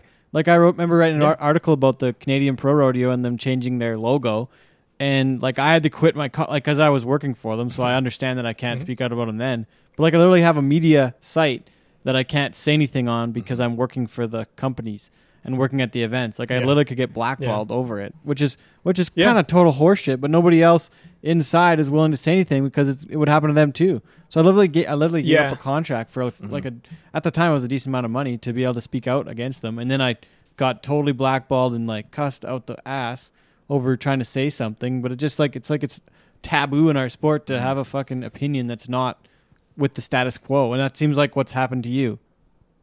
I think to a certain extent. I'd like to, I don't want people to think that I'm here saying, no, I've been a good boy and I don't deserve how I've been treated or, whatever. Like, I give as good as I get, right? Like, I'm not a child. I know that there are, consequences and powerful people who don't like me or whatever. But I think really... I would like rodeo to be a place where, you go to a slack, right? And you watch the steer wrestlers and you watch, maybe some of the calf ropers trading horses or whatever, but definitely the steer wrestlers are, they're cheering for each other, right? And they're yelling, as soon as the gate opens or whatever, and they're high-fiving or whatever. I would rather rodeo was closer to that, where we're all in this together and we're going to do right or whatever. But what I see is a lot of people who are defending just a broken system because either they're scared of what comes after that, or they're benefiting, from that broken system, right? There are definitely sound guys and announcers I know who eat based on that broken system, who would not be eating if it wasn't, right? And I think that we should be putting our best at our best events. I think we should be using the tools that we have, either whether it's streaming or whether it's getting on ESPN once in a while or social media or whatever it is. But there's room for improvement. And so what I do, I people think, oh yeah, he just talks shit all the time. But really, when you hear me talking shit, it's like probably anywhere from, I don't know, a year to 4 years of me doing shit behind the scenes, trying to get people to see the light and do something differently or change their mind about something or whatever. And then, I was very quiet for quite a long time, even this year, right? Until one of my students got hazed at his first rodeo on his PRCA permit, right? I've been trying to get them. Yeah, the old hack who had been shooting that rodeo for years decided that he was going to be the only one that was going to be able to sign in. So he got the secretary to not let my student sign in, even though he was there with his permit in hand. It was a whole thing. And so because, I've been trying to fix this broken system, I've been trying to make it easier for new people who are good photographers to come in and give people competition who need it, and give the magazine a better selection of pictures to use. So yes, did I blow my top and make a lot of people look bad after that? Fuck yes, I did, right? But I've been trying to change the system for 15 years. And so when I bring the PRCA somebody who's better than all but maybe 4 or 5 of the photographers that they already have, and then that person gets hazed by a photographer who is less than, and also by a secretary whose job it is to know what the rules are, I'm not going to be quiet. They're probably going to suspend me. They're definitely going to fine me for all of this whenever they get around to it, and I'll eat it, but I'm not going to be quiet when stuff like that happens, because that photographer isn't good enough to do something like that. And that secretary doesn't mean anything to anybody and shouldn't be getting in the way of things like that. And if you have a new photographer who can, basically double the amount of rodeos that have good pictures from them, you go with that, right? You don't let the old hack. You should be welcoming that, yeah, to help grow it instead of just keep the same closed circle that we've always had in rodeo. Right, and I'm not saying like the old hack should be welcoming or something like that. Maybe they're too far gone or something. But everybody else should. Everybody else should. For the people at that rodeo, to the people in the office, they should be saying, "We're sorry that this happened to you, and we're thankful that you're taking time out of your day job of being the vice president of a mortgage bank or something like that to mess around in the dirt shooting rodeo, right?" And we're gonna let this stand. And I'm the only person that's gonna face any kind of punishment for anything in this situation is gonna be me, which all right, fine. If that's the kind of association that they want to have, then that's the one they're gonna have. What do you think of the card system and the all that business? Like, it just seems like are there any other sports that have a card system? Like, do you have to have an NFL card to shoot photos in the NFL? Like, the only other like, are we the only sport that does this just to make it a club so we can keep everyone else? Was it made by the photographers that have been in it long enough? Like, it's not really for any fucking reason, is it really? Like, right. No, like, it's just protecting. It's not helping. Yeah, it's not helping anybody. No, yeah. Like, do any other sports have the same system? Like, I'm curious about that. I don't know. Not like this. Like, you can, if you shoot a lot of NASCAR, you can get what's called a NASCAR hard card. So which that'll is get still you a media into, pass.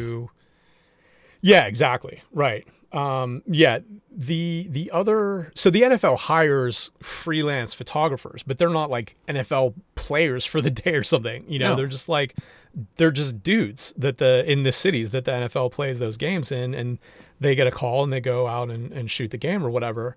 Nobody does it like this. And there are reasons, right? Like you can't have the PSN without member photographers, theoretically, right? It would be very complicated to coordinate with a whole bunch of freelance photographers to get pictures for a magazine and a website, on a deadline. But that doesn't mean that, old photographers should have a say about new photographers, right? It took me, I got my permit in 2013. So do the math, right? I started shooting rodeo in 2007. I started trying to get my card shortly after that. And they changed the rules twice before I could get them. And it took me 6 years to get my card. And now if you look at now they're just giving them out to anybody or whatever. But there was like this huge dam was held back because nobody wanted me, certainly not in California. There's a lot of photographers here and they didn't want anybody new, and they definitely didn't want me to have it. And then once I got through, they were like, oh yeah, well, I guess we're going to let everybody in now. And the problem is that they're still not really doing it based on who's good. They're just doing it based on who wants to shoot rodeo photography. And the way I see it is that these people who are freelancers for NFL games could, just be freelancers for rodeos, right? And if you look at like Pendleton Roundup is my favorite example for all of this. I've never seen a good picture from Pendleton that wasn't taken by a media person, right? The paper there or whatever will send somebody and you'll see a good picture here or there. There are 25 something PRCA photographers that go to Pendleton every year. Ever seen a good picture from Pendleton? Not the one that pops out. Yeah, not like if it's a good picture, like you'd remember it. You know I what I don't know anything. Yeah, Pendleton. Anything cool for pictures. Yeah, Pendleton like a huge arena, all grass, and then you have the grandstands and like you would think that there would be some cool pictures from there. And 25 PRCA photographers get a chance every year for how many ever days, and it doesn't get done. So, and why is that? Because they all stand in the same place and they're all there to drink beers and tell stories and whatever. They're not, these people aren't, the thing about it is like the easiest way to delineate all of this is just to say this is professional, right? That's the beginning of all of this. And if you are not a professional photographer, and if you're retired from the Postal Service and you're taking your RV out every couple weekends because you need to get away from your wife and drink some beers when you're not allowed to or something like that, I don't know that we need to have the PRCA like underwriting all of that. Well, and I wonder sometimes too, when I thought about it today, are there any other pro sports that let a photographer on the field of play? Really? Like you don't see a photographer on the NFL field. You don't see him on the fucking ice in the NHL. Like Jim from Canmore just in the Saddle Dome shooting pictures of the Flames. Yeah, on the ice, showing up just for the weekend. Out.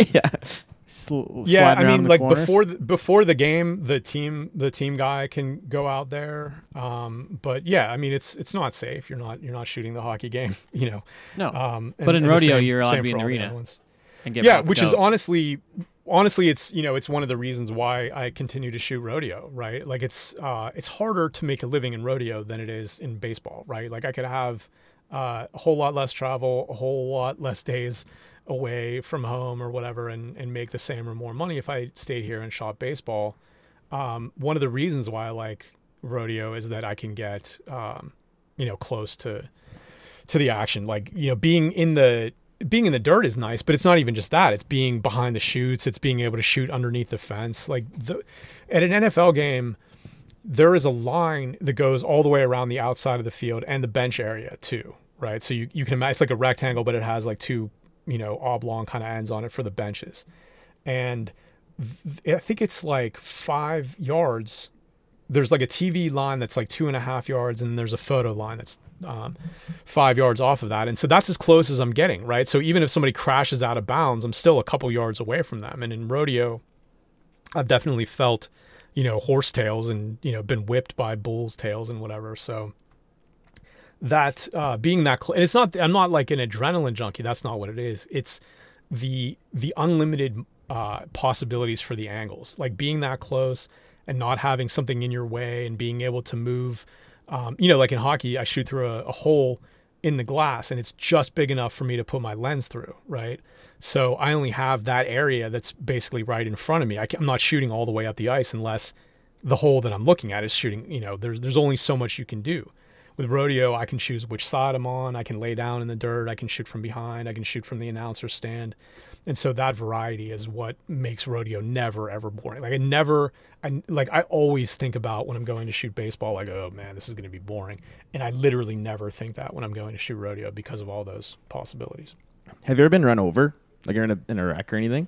So I've never had like a really bad wreck. I've had a couple, I had a horse a bucking horse come out of the chute and paw me a couple times, and gave me like some contusions on I had like broken ribs and a contusion on my hand, and the paramedics strapped me to a board and cut my clothes off, and they were gonna take me to the hospital or something, and only because the guy who jumps in with the American flag and the parachute or whatever was there, and like I was able to like make eye contact with him, and he was able to get them to get me out of there. Otherwise they would have taken me away. Like, I think I may have still had my boxers on, but they had cut everything else off of me, and I'm sitting on this backboard and there's like all these people like, look, it was awful.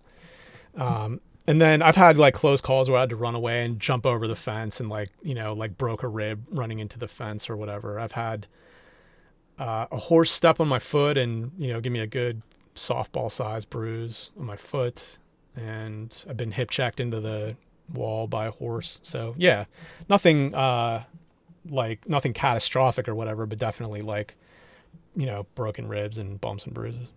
I wanted to ask about the angle thing and some of the other old school folks just shooting from one position. Like and I don't mean to give shit to Mike Copeman. That's not what I'm out here to do, but he's a straight action guy. If you want a picture of yourself from this rodeo from 15 years ago, he's got this shot. That's what he does. He gets every single one. There's a guy like Covey up here, and he's got a little bit of everything. You might not have your action shot, but he's got some other really cool stuff that's the candid stuff and whatnot. What are your thoughts on the angle side of things? And I'm just curious to hear what you think, because what you do is not stand in one spot and get everyone. It's whatever you kind of feel like doing that day, isn't it?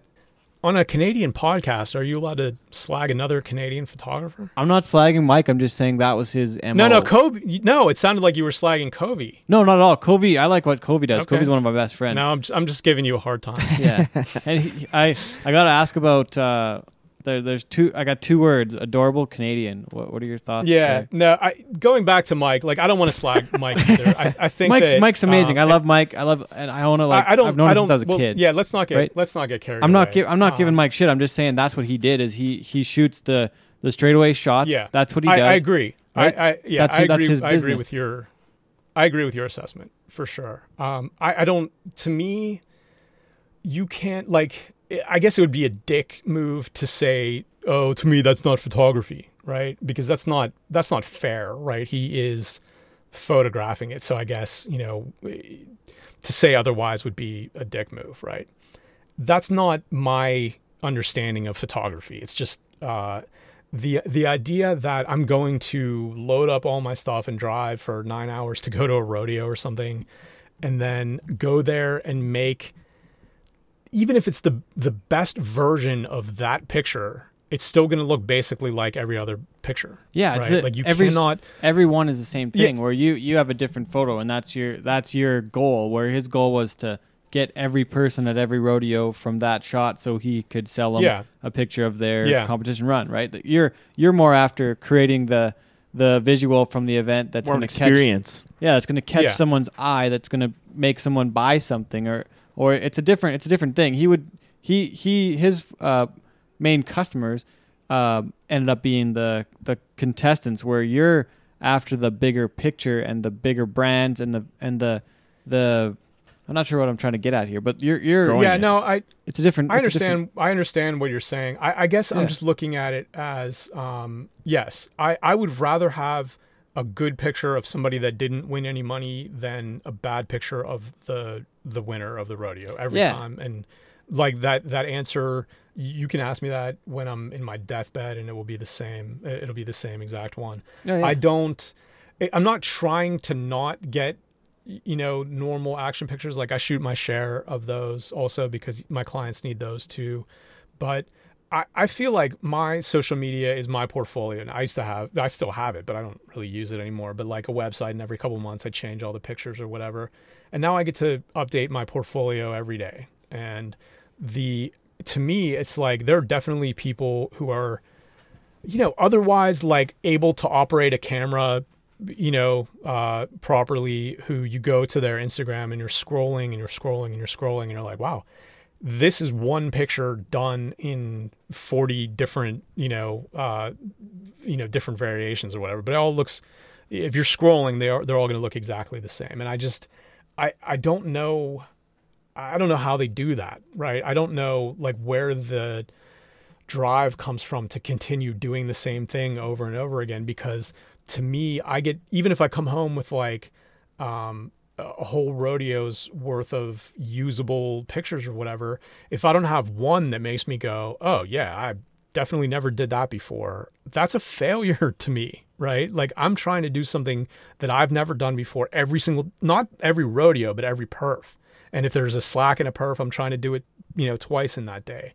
And to me, I don't know. I don't know what the alternative to that is. I guess it's what they do. I would say that Covey is way closer to how I see things than either he or I are to the way that Mike does things. I'm not saying that that's wrong. I'm just saying that I don't, that's not what I don't care to be judged, against that, because I could do that with, like asleep. Like I could shoot a rodeo, with I could have my earbuds in and I could be having a 2-hour long conversation and still shoot a rodeo and make, like regular action pictures or whatever. Like it's just I'm not even using my whole brain when I'm doing stuff like that. So the idea that people did that for 20 years and that was their whole mission or whatever, not me. We got to ask Wasey's got one question for then, if I remember it, I'll ask. Yeah, just thanks again, Matt. This has been really good. Like I said, I want to go back to my Sean Avery comment. It was 100% a compliment. Didn't mean it in a nasty way, but we ask all our guests this: what is your definition of cowboy shit? Yeah, I guess. So most of the time I use cowboy shit in the ironic kind of way. So I guess because it's my answer, I'm going to use it that way. I use cowboy shit when it's somebody who's doing something, like when it's a guy who wears a cowboy shit every day doing something that's not cowboy shit. That's when I say cowboy shit. For example? Okay, so I have to do this without any names because I'm trying not to get fined even more than I'm already going to. But I would say, so if I post a picture of someone and, let's say that it is open for discussion what's happening in the picture, but nobody is obviously being embarrassed, I guess. Let's just say it was one person talking to another person. Mm-hmm. And because of how I felt about one of those people, the one person got offended because of that picture, and that person wears a cowboy hat for a living. And so to me, I'd be like, oh yeah, that's some serious cowboy shit right there. What getting upset because of a picture or whatever, something like super petty and super not cowboy. That's when I say cowboy shit. And that's not like, like any offense to you guys, because it's the name of, that's just like, like to me, it was always, cowboys have a code or whatever. But when you are in rodeo and you see the sausage getting made, you realize who's a cowboy and who's not a cowboy, like really, really quickly. I like it. Thanks for doing this. Thanks, Matt. Absolutely. Appreciate it, We'll catch up again here soon. Yeah. Again. Take care, boys. Guest today, Mr. Matt Cohen out of San Francisco. Thanks for being on the show. You got me running, baby. You give me something way beyond revenue. You put the magic in me. I feel the magic when we do what we do.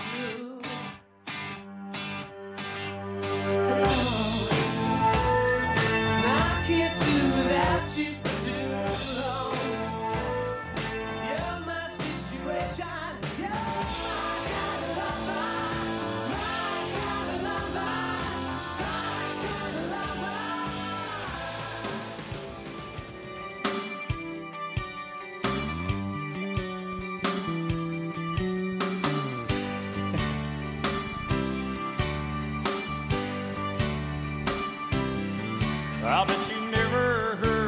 Marshall Bill and say, Miss Kitty, have you ever thought of running away? Settling down, would you marry me? If I asked you twice, so baby, pretty please. She said yes in a New York minute. He never tied a knot. His heart wasn't in it. I know this part. Just as he rode away, well, hung his hat up at Kitty's place. I should have been a cowboy. I should have learned to rope and ride. Wearing my 6-shooter, riding my pony on a cattle drive. Shooting low with a riding shotgun. Just like Gene and Roy, singing those campfire songs. Oh, I should have been a meow boy. That's gotta What be a the track. That's gotta be the funniest shit. Storm's just like giggling and just like, oh, this is really bad because you can't hear any background music. Yeah. We think we're doing okay. With I the can't hear background myself music. singing, so that's perfect. Yeah. It's probably not good, but it's fine. On its own, not so good. I wonder if a lot of like bands actually cover themselves up with the music, like with the singers. Probably a little bit, eh? It can be like, Most people, if they're like musicians and making money, music, they can sing pretty good. But oh, yeah, man. cool. Okay. Fun. So the NFR moved to Texas. They had to announce it the day after we put out our show. Thanks a lot. I know they just Thanks a lot, sewered PRCA. us big Bunch time. of dicks. Anyways, I don't know why I thought football, but I had definitely heard baseball before, and I just probably shouldn't have said anything. Well, I think before. like the football Anyways. thing, because they've already had events in there, so it would have made sense because like that's Yeah. Yeah. I had heard about the baseball, but I forgot to Yeah. put it together before the show. But whatever. Anyways, it's going to Globe Life Field, home of the Texas Rangers. Rangers. Now the NFR. That's kinda cool. Gonna have fans. Sounds like 15,000 in a building of 40,000. That might be weird. Hey, It's a covered building, so I thought it might be outside, but it's a covered building, so it'll be probably pretty okay. that's a retractable roof. Yeah, but they'll keep it closed, I would imagine. open it They'll have some pretty cool. I don't know what we like. It'll be It'd pretty cool. interesting. It's cool that it has like a home, and they're gonna have the event with fans like they want to. Yeah. I guess. So It's the only way they can make it work. Yeah. But I don't think it's going to pay right yet. I don't think it's going to pay the $10 million. There's No. just, I don't see any way that they can make that happen. Mhm. They don't have any plans together on what they're doing for Cowboy Christmas or for anything happening outside of it yet. As far as I know, I haven't seen anything else. They don't know what's going to happen, and I don't think So anybody some else more does either. logistics that need to be hammered out. Yeah, apparently. who knows? Okay, we also have to thank our guest, Matt Cohen. That was really cool, man. What a conversation we had with that guy. Hey, He totally like I said in the interview, he totally Sean Avery'd me. Because when I as a hockey fan, I hated Sean Avery. yeah, But then I read his book. I've listened to him podcast interviews, and you learn the method behind the madness and the Yeah. why they do the things they do, yeah, and it makes why sense. he's a dick. Yeah, exactly. Yeah. It makes sense, and I respect that, and I Mhm. thought, and I'm a fan. Yeah, I gotta say I am too. Yeah, and ultimately, breaking it down, he just wants what's best for the sport. Yeah, absolutely. I don't think the PRCA is going to hire him to do much for No. them at this point. which I don't know. The PRCH maybe should be better at being open to more stuff like that, maybe Yeah. to help grow. But it's To an I don't extent. I don't think. I mean, I don't think he's the solution. I don't know if he's going to be able to fix it. I mean, he definitely knows social media. But it's, on and then, yeah, that, but there's does he more. know it It's for a more than brand? just social media, though, For right? sure. Oh yeah, for sure. Yeah, For sure. There's way more to it than that. The biggest part of it, I think, is the structure of it. I think is part. yeah. big That's part where of it. that's kind of where the issues lie. We kind of but talk about that every time. there- we and do there- a yeah, show, but there's not very many people questioning it or having these conversations. It's nice to I don't have. think so. It's nice that there's more people out there. It's more Yeah. more outside thinking needs to happen in rodeo I agree. than it currently does, and he's really I vocal agree. about that. So I respect that big time. It was cool. Yeah, it was a really great chat. Thanks again to Matt Cohen for being on the show this week. This was 74. We've got a big show. We actually just recorded it the same day we're doing Double this. dipping. Double down. Sunday's fun day, podcast day. So on our next show, we're going to count down the top 10 Bulldoggers ever from Canada. I guess we should probably start making these a little more broad. We're doing the Canadian ones. I forgot that a lot of folks from the U.S. tune in, so I'm sorry about that, folks from Nah, America. gives But them hopefully, you some- guys gives still them some- enjoy. Give them some We had 2 Americans on the show back to back, so now you got to get back on some Canadian educate them a little bit. Yeah, Educate them on some Canadian rodeo because we got some badass Canadian rodeo athletes that have They've done well in the some good States. So Per capita, you could compare, if you compared, I don't know what state we're would the be Saskatchewan comparable. of the NHL, Yeah. Canada. There you go. Man, I don't know. I don't do. I got anything else? I think we can probably. I'm pretty good. I think that was good. Overall, decent show. Yeah, great show. Great day. Great day. It was still today. It's nice out. Don't know if it will still be. Hopefully, hopefully the show will be at the golf tournament. Yeah. Yeah. Cowboy Classic. It's after Team this. Cowboy shit coming in for the win. We'll tell you on the next show how we did. Hopefully good. But yeah, thanks for listening, folks. We will catch up again later on for Cowboy Shit. This is episode 74 with Ted and Wasey. I'm Ted. He's Wasey. Thanks for listening. See you guys next time. I knew, Lord, it was breaking her heart. She was breaking mine. So for the sake of her feelings and the sake of my pride, I told her not to worry about me. So I'm sitting here soaking up the neon lights, misery, looking for some company.